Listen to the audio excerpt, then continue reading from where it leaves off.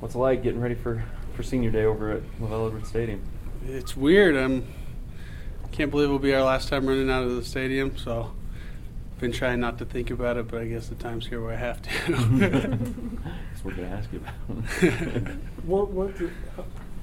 Looking at Utah State as a rival, what really comes to mind about them? How did they stand out to you guys?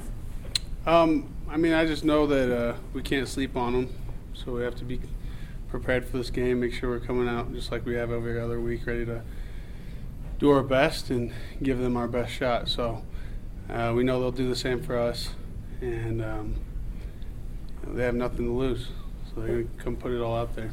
Has the rivalry become more intense during your time here at BYU? Has it changed at all? I'd say so. Not to talk down on them or anything, but haven't beat us very many times throughout history. So in the last couple of years, I think they've beat us in some important games. One that comes to mind is when Taysom got hurt a couple of years ago, and I think that's made it more serious as they've become a more competitive opponent for us.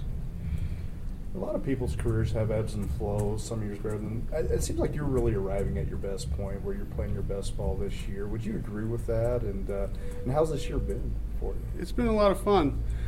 I've had a lot of opportunities this year to make plays, and I think I was ready for that earlier on in my career, but just circumstances, didn't allow me to kind of come out and shine like I have this year. So it's been a lot of fun to be able to be out there getting sacks and making plays with my teammates.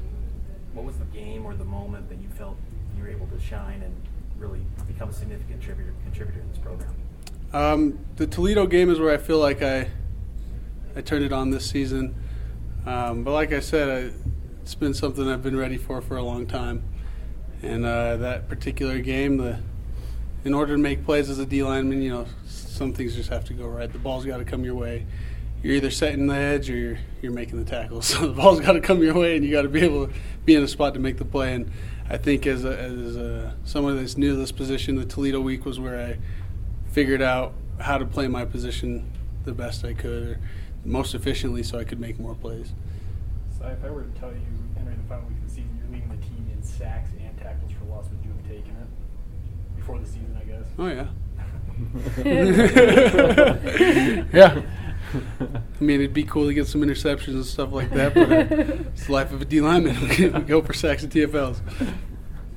How important has this senior group been this year? Just in the sense that, seniors often take those leadership roles, but with the staff coming in and the changes, the transition you've gone through in the last 12 months, how important has that senior class, do you think, been to this team?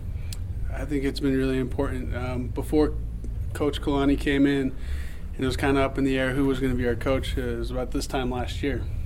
The juniors at that time, so my class, the seniors now, held a little meeting, and there's a lot of us. I think this is the biggest senior class we've had in the last few years. But we talked to our team and just said, what do you guys want? We want to take a list to Tom Homo, tell him kind of what we want as our coach, and hope that he'll respect that. And so I think having that unity as a senior class and as a team before the coaches came in was an important thing for the success of the season.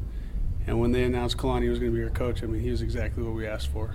And so it was easy to play for him and help him come in and take over and kind of submit to everything he was doing, because we'd already had that chemistry and that leadership before he got here. Was Kalani's name on that list? Yeah. Well, to be a head coach at BYU, there's a very small pool of people you can choose from. You got to be Mormon and pass an interview with one of the guys in the quorum of the 12. So there's a very small list of people that could come in and take that job, and so there wasn't very many names that were on it, but he was one of the guys that were there. Talk about having, we've talked about this before, but having Taysom and Jamal come back after being, kind of away from the program due to injury or other things. Talk about their contribution as leaders, as part of this senior group this year, and what they've been able to do. Yeah, we love having them here, and Taysom and Jamal are two guys that have obviously put on a show for any BYU fan. They're incredible athletes and incredible football players, but they're also real close friends of all of ours. And it's a special thing when you have an athlete that's as good as them and as hyped up as those guys and does what they do, but can still come in the locker room and, be close to all the guys on the team. So it's awesome having them there. They're really important to us because we've seen them put their bodies on the line for us. I mean, how many quarterbacks do you know that are going to dip their shoulder and try to run over a middle linebacker? It's not something you see every day. And so we love Taysom for that, and we love the effort he puts out for us. Same with Jamal. I don't know too many running backs in this country that pump their legs as hard as him, fight for every blade of grass. So, when they speak, we listen because of the effort they put out for us. When you look back at your time on BYU, what do you feel like is your biggest takeaway? My biggest takeaway, BYU's made me a better person. I mean, there's not too many programs you can go to in the country where you're surrounded by, returned missionaries and people striving to be their best, husbands, fathers. And so I've made a lot of really good friends here. I think that's where I'm really lucky is I get to come here every day and hang out with my boys, and they're a positive influence on me so I can go home to my wife and kids and be a better father. And I don't think there's many atmospheres like that around the country. So I've just been blessed to be a part of a program full of really good people. So you got big plans for Thanksgiving? Obviously, family's probably going to be involved there. Yeah. Having Thanksgiving and senior night, same week, we're going to have a lot of family in town coming to see me play and to celebrate Thanksgiving. So it'll be a busy week. My wife's family lives here local, so does mine. So we'll be all over the place on Thanksgiving Day. What is the balance like? You've been through it before. What is the balance like as far as there's a game to play against a good opponent you got to be ready for going through the week like that, but you've also got the holiday and the family like you talked about and that type of stuff. What's the balance like? I mean, I'm sure it's one of those things I'll look back in 10 years and be like, how did I do that? But you just take it one day at a time. Coach Kalani asks us every week to call a family member or a friend we haven't seen in a long time, touch bases, and kind of stay true to who we are off the field, so when we come to the field we can play our very best. And I think it's kind of how we balance it out. We try to be the best husbands, fathers, sons, brothers as we can, and then when we come here we do the same thing, try to be the best teammates and football players as we can. Last question. Describe the impact that Kalani's been on the defense and the whole team this year.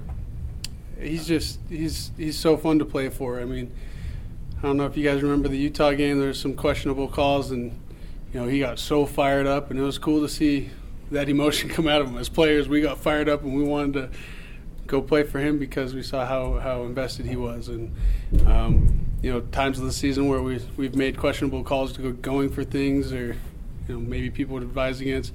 It shows the faith he has in us, and he believes in us as players to get those things done.